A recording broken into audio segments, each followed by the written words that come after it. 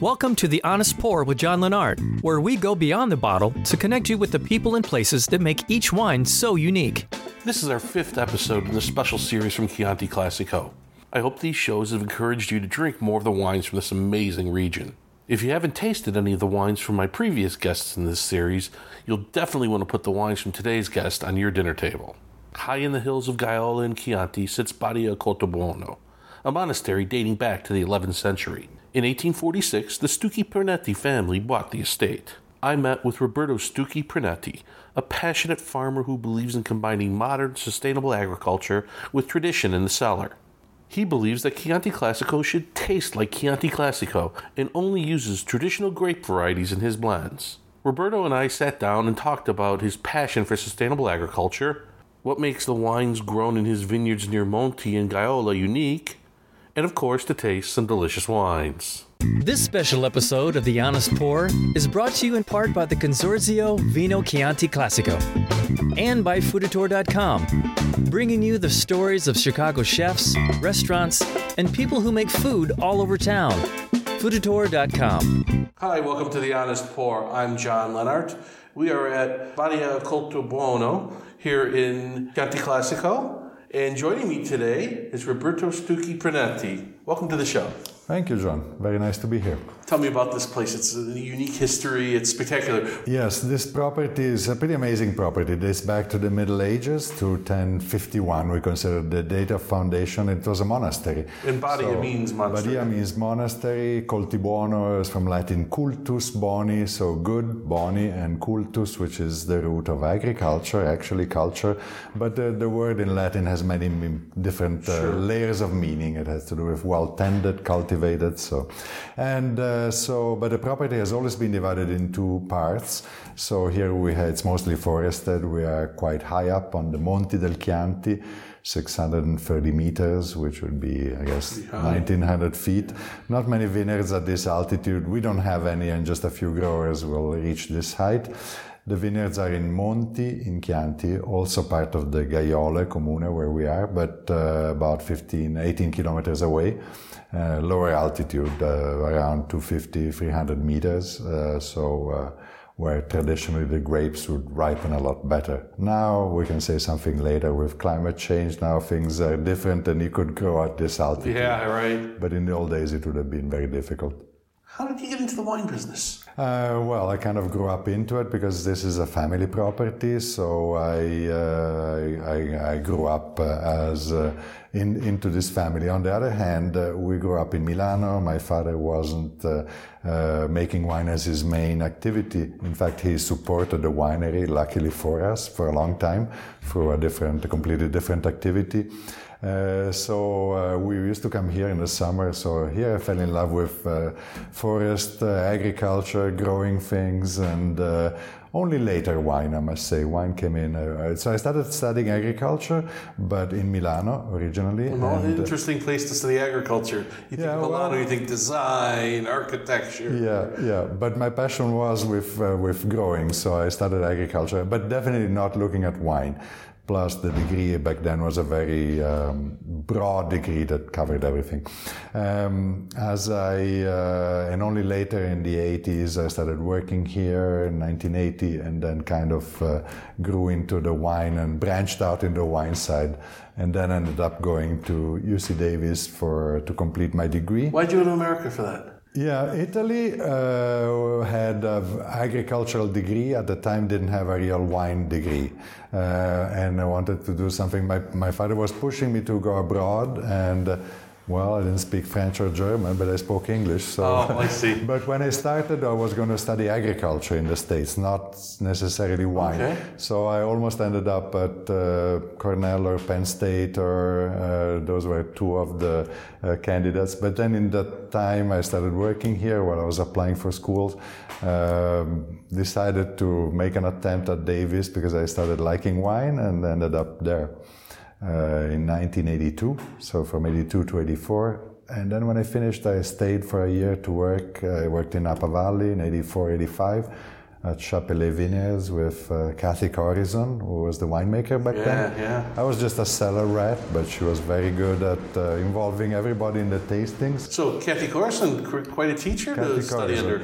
Yes, very good. I've seen her a few times since, and really like what she still does these days. And at the time, and she was very generous about, like, even with the whole cellar team. Chapelet wasn't a big winery, so twice a week we got to sit down when she and Philip, the assistant winemaker, who I think has been winemaker forever there, was sitting down to taste the wine. So good education.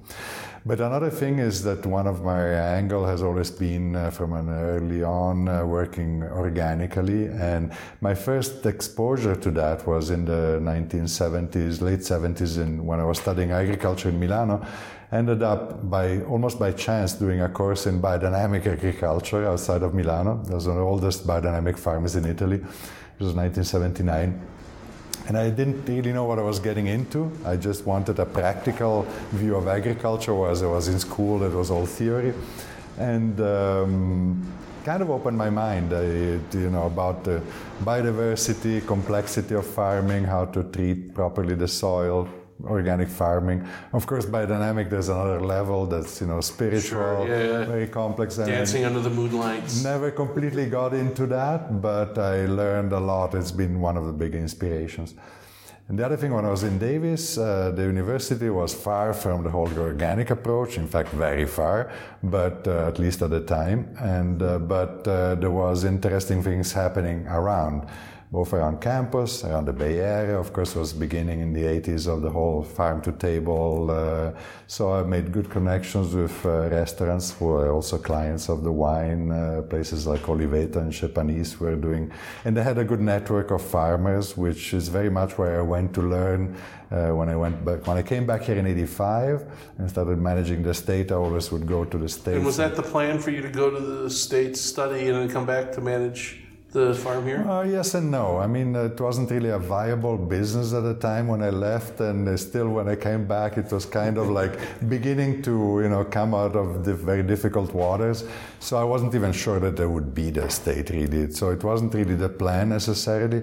But by the time I finished my period there, things were like shaping up, and some changes were beginning to happen. We finally had the beginning of a winery. Till then, wine was still made in the individual poderi. So I decided to come back, and it was a good time to get things going. And some things had been started already, but there was a lot of work to do. In the 80s, we replanted all the vineyards. The vineyards we inherited had been planted in the late 50s and 60s. And luckily for us, with the old local selections, field grafting individual vines from the vines who were here. So we inherited vineyards that were planted like in the 60s, a little bit too wide for what we're looking to do. But so we decided the vineyards were aging and quite widely spaced. We wanted to plant at higher density. But we also decided to replant a local mix of Sangiovese. So between 86 and 87, we selected 600 mother vines and planted a very broad massal selection. So most of our vineyards are planted with this massal selection, which I'm really glad of. Because why that? Because there's a good genetic mix, because it maintains the genetic mix that was in the old vineyards. Because I think more diversity is good for the health of the vineyards, but also for the style of the wines. Because with climate change, you get into very much riper grapes, much more, things have really changed here. And I find having a little bit more differentiation in the maturation is actually good, gives texture to the wine. It's easier to make wines that maintain the freshness, which is part of what makes Chianti to me. So yeah, and I think as a principle, again, the whole organic approach is also about biodiversity, which is something we do in what we grow between the vines. But I find it's also good to have more genetic diversity of vines. This goes very much against my Davis education, which was all about clones and about, of course,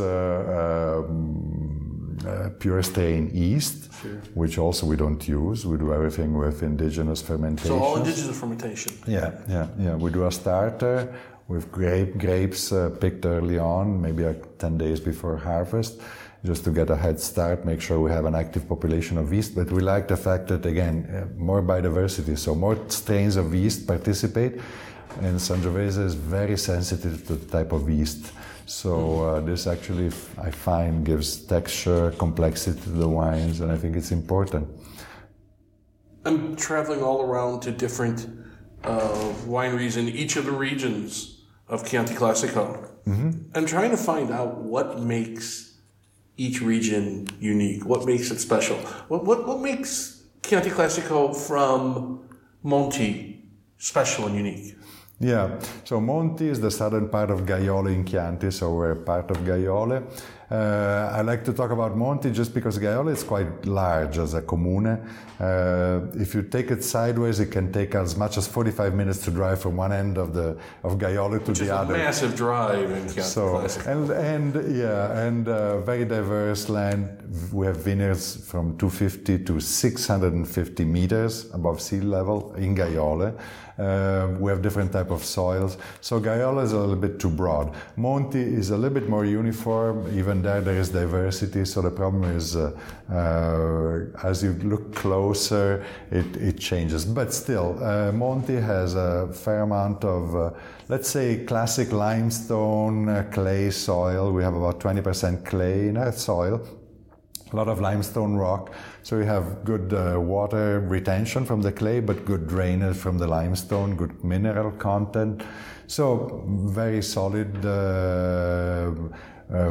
soil that allows for good drought resistance. Everything is dry farmed, and make wines that are elegant, but also very long lasting, good tannins for long aging. And I think that's pretty characteristics of specifically of Monti. Some other parts of Gaiole have different soil, like Galestro, but for example, here on the higher parts, more like a sandstone type soil, sandy, completely different. So again, you have to break it down a little bit more to find uniformity, really. So Gaiole is one of the most maybe diverse comuni of all. And as you move around Chianti Classico, you have many of these differences. The thing is, we are just and I think everybody is just still figuring out what the diversities are, because Chianti Classico has changed so much. So there's been everything has been replanted in the 80s and the 90s. So even though they're very ancient roots, it's also a very young area in a lot of ways. And so, and climate change has been dramatic here in the sense that we used to harvest late October. Alcohol levels were barely 12.5%. Now we harvest in September, early October at the latest, and alcohol levels tend to be between 13 and 15%. So, again, we're relearning viticulture. And you have 15 out of indigenous yeast. Yeah, no, actually we find that using indigenous yeast is better because they probably over time what's been bred in the winemaking and back to the vineyards and winemaking has been more alcohol resistant. So we find that we practically never have issues of stock fermentations. And I think, and comparing notes with other people that for example, use commercial yeast, we find that we tend to do better. So they're more resilient, probably because of the diversity of yeast that participates. So there's a process of selection of yeast that are more alcohol resistant, and we're very happy for that. Just because you're using indigenous yeast, though, it doesn't mean you're making natural wines. You use SO2 and... We use some SO2. Now, there isn't an exact level that defines what's a natural wine exactly. So, but I think natural wine is a great thing in the sense that it is opening up and it's helping to open up the conversation about proper farming, organic. And to me, organic, biodynamic, natural, they're all very close. Sometimes there's in this climate of tribalization, I call it, everybody's like, bad-mouthing the others that are not doing the exact same thing. You're not biodynamic, you're natural. Exactly. But I think actually we're doing things that are quite similar. And so I think it's more interesting to see about the things we have in common and compare preparing notes. I've learned a lot from biodynamic, but we don't use the preparations. So in that we are not biodynamic. But approach to soil management with, the very diverse cover crop, either spontaneous or seeded with like up to 15 different species. Looking at biodiversity in the vineyards also to attract pollinating insects. These are things that I've learned from biodynamic, but I've also learned from the more American organic approach, from other type of farming. So there's many streams that converge into, better way of farming. I mean, clearly the wines you were making in the 80s when you came back from Davis are different than the wines you're making today. Mm-hmm. More than anything, probably because of the way you care for the vineyards and the way the vineyards have matured since then. How have your wines changed in that time? Yeah, the change again, where vineyards are planted more densely, the climate also is helping to achieve better maturation. So let's say the wines were leaner, more acidic. For today's palate, probably a lot more difficult to enjoy, and that was to do, definitely how vineyards were grown and managed, and the climate that is also pushing in that direction. We haven't changed the genetic mix, even though we are experimenting also with some clones. So it's very much due to climate and to the approach to viticulture. The wines are more full-bodied, more colored, a little bit less acidity. I would say more easily enjoyable for today's palate. But our effort is also to maintain the elegance, the freshness, and so in fact now I think we're going almost rowing backwards, making sure the wines are not too ripe. Too fruity. Vintages. We got into that time where everyone was looking for a certain wine critic's score and it needed to be really fruity. And now we're going back, dialing that back a little, which is a good thing. Right. But also I've been very stubborn in the sense of I've always felt, maybe if the fact of working and studying in California helped me, I've always felt that Chianti had to taste like Chianti, and we're not trying to make Bordeaux or California wines, which is a bit of an issue, has been an issue in Chianti, in Tuscany. And I used to get a lot of, hard time from colleagues saying, you're making wines like 100 years ago, you should put some Merlot and some Barriques to make the wines a bit more modern. We've always maintained a very strong direction in terms of traditional varietals, blending still some of the complementary varieties into Sangiovese, and using for the most part large cooperage for aging.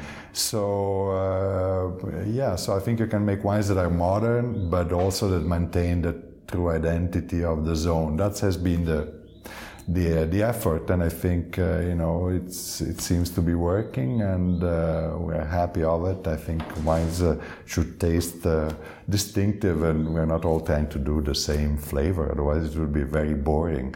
It would be. Should we taste some wine? Absolutely. So the first wine, and I always say it's the most important wine. It's the wine we produce the most of, and the benchmark, and it's the Chianti Classico. Annata 2016 is the current vintage, and it's a blend of, we use 90% Sangiovese from the Massel selections. We use a little bit of Canaiolo, Colorino, Ciliegolo, three of the complementary traditional grape varieties. These also were replanted in the 80s to maintain a little bit of the blend and the nuances that make Chianti special. And fermented indigenous yeast and aged about 1 year in the casks here in the cellar here at Badia Coltibuona. So we bring the wine from the winery, age it here, and bring it back for bottling. And the nose is rich. It's not as cherry as a lot of Chianti Classicos. I think there's a different kind of berry there, huh? Yeah, the nuances change from vintage to vintage. In the warmer vintages, you get into slightly darker fruit, maybe cherry, sometimes even in the almost some blackberry notes sometimes. That's what it's leaning towards to me a little bit, but not in a clumsy way. There's still a lot of finesse to this wine.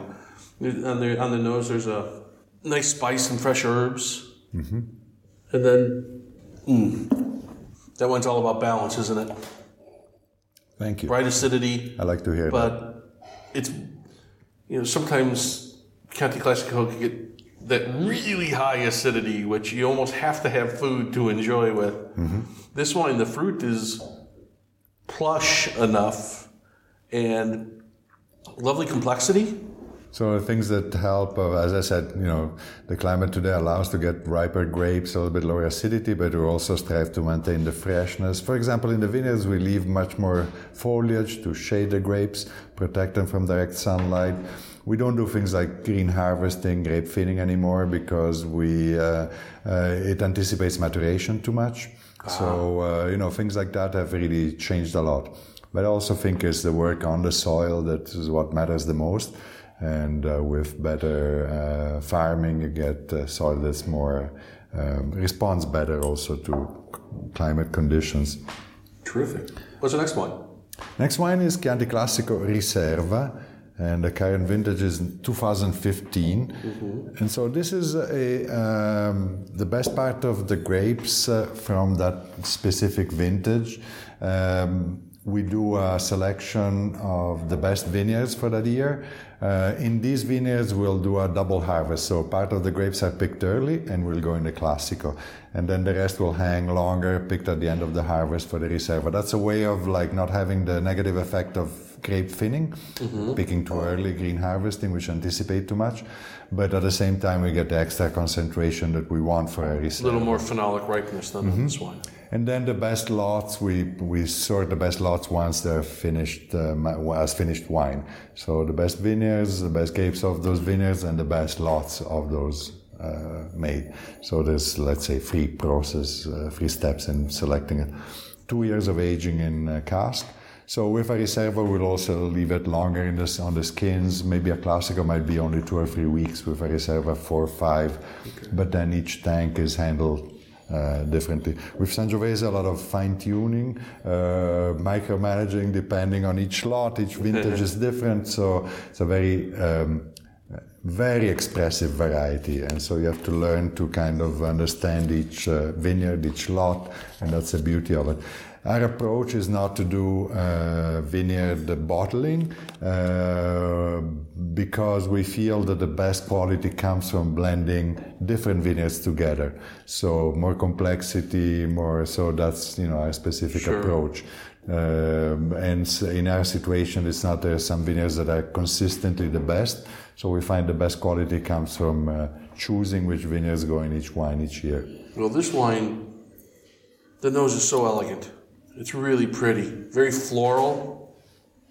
Not floral, more perfume than floral, but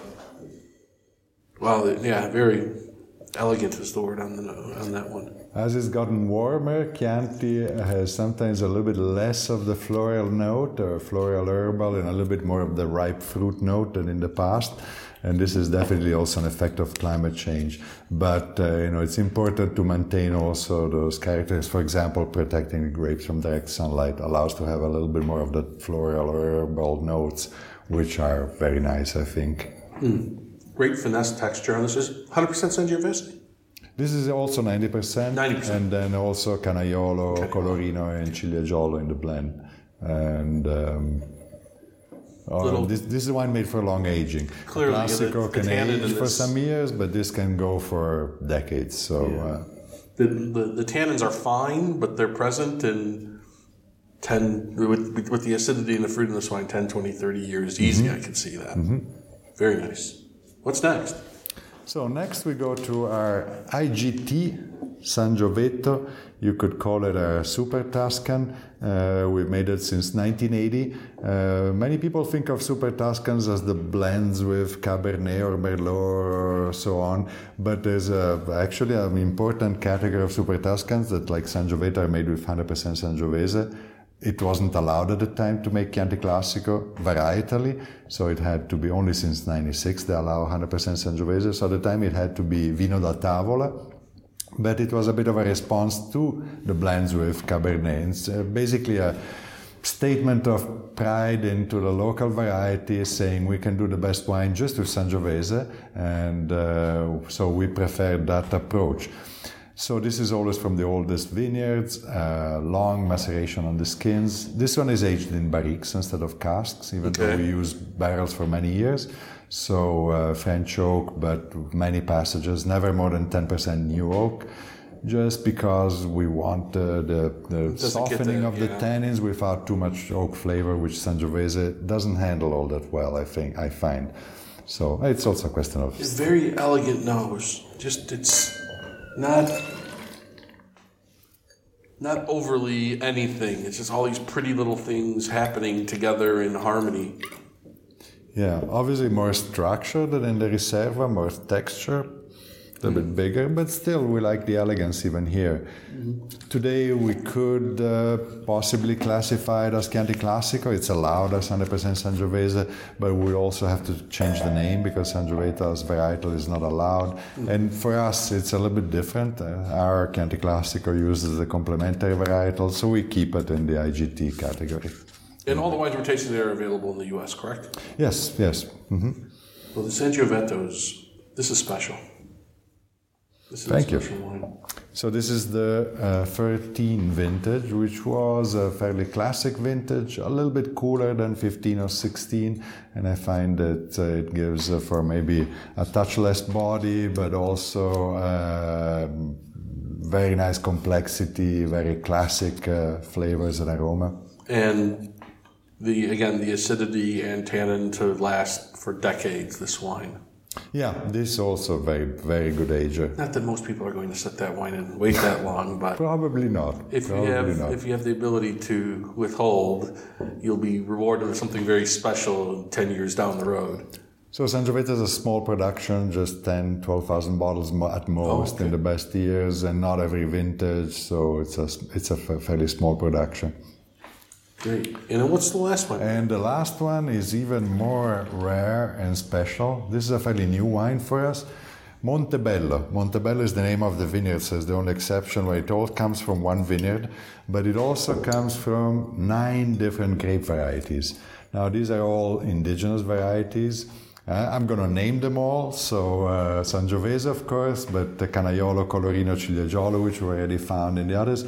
And then Mammolo, Foglia Tonda, Pugnitello, Malvasia Nera, and Sanforte. Other 5 indigenous varieties, part of the old Chianti blends. We've reintroduced them 10, 12 years ago.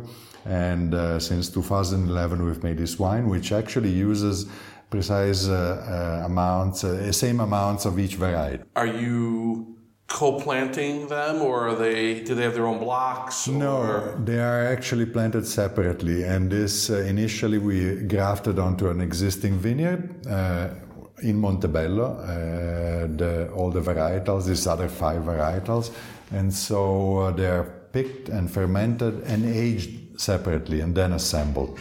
So that's what makes it. So it's both an homage to the old field blends, but also a modern-made wine where you follow each variety separately, because part of the process is sort of a learning process for us about these varietals. But we also find that they work really well together. So there's a synergy that comes from all the varietals, where we find that when we did the first vintage, we kept going back to how well they tasted when you blended all of them. And so that wasn't the initial decision, but we ended up deciding to do this. And now we're on the 15, which is the 3rd vintage. We did 11 and 13, and we're very happy with it. It's intriguing. It's like an old friend, but there's something different about him. Mm-hmm. You know, there's that Chianti Classico characteristic going on, but there's these other players that are bringing something different to the party, right. And really intriguing. So here Sangiovese is just complementary, like all the others. It's one of the no variety stands out. And again, this is, to me, it's also interesting. I jokingly call it a post-varietal wine because but it also ties into a tradition which was very much of Chianti, but in many parts of Italy and Europe in the old days was field blendings, but it was using many different varieties together. So it has something of a very ancient concept, but at the same time a very modern idea where you treat these varieties separately. But I think there's a plus that comes from working with all of them, and I find it it still has the terroir of Monti in a way, but with a different nuance that comes from the different varietals. Well, Roberto, thank you so much for your time. Your wines are, in 2 words, they're finessed and they're elegant.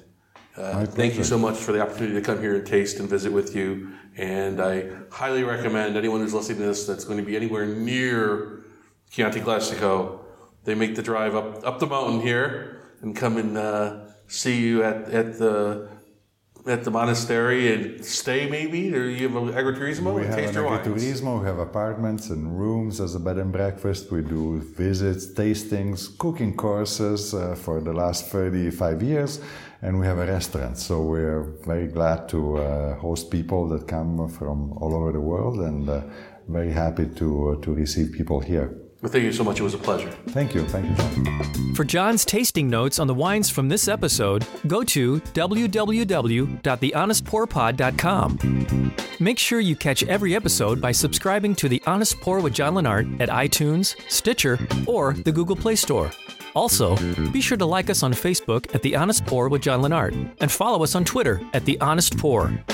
This has been The Honest Pour with John Lennart. Music by Kevin MacLeod.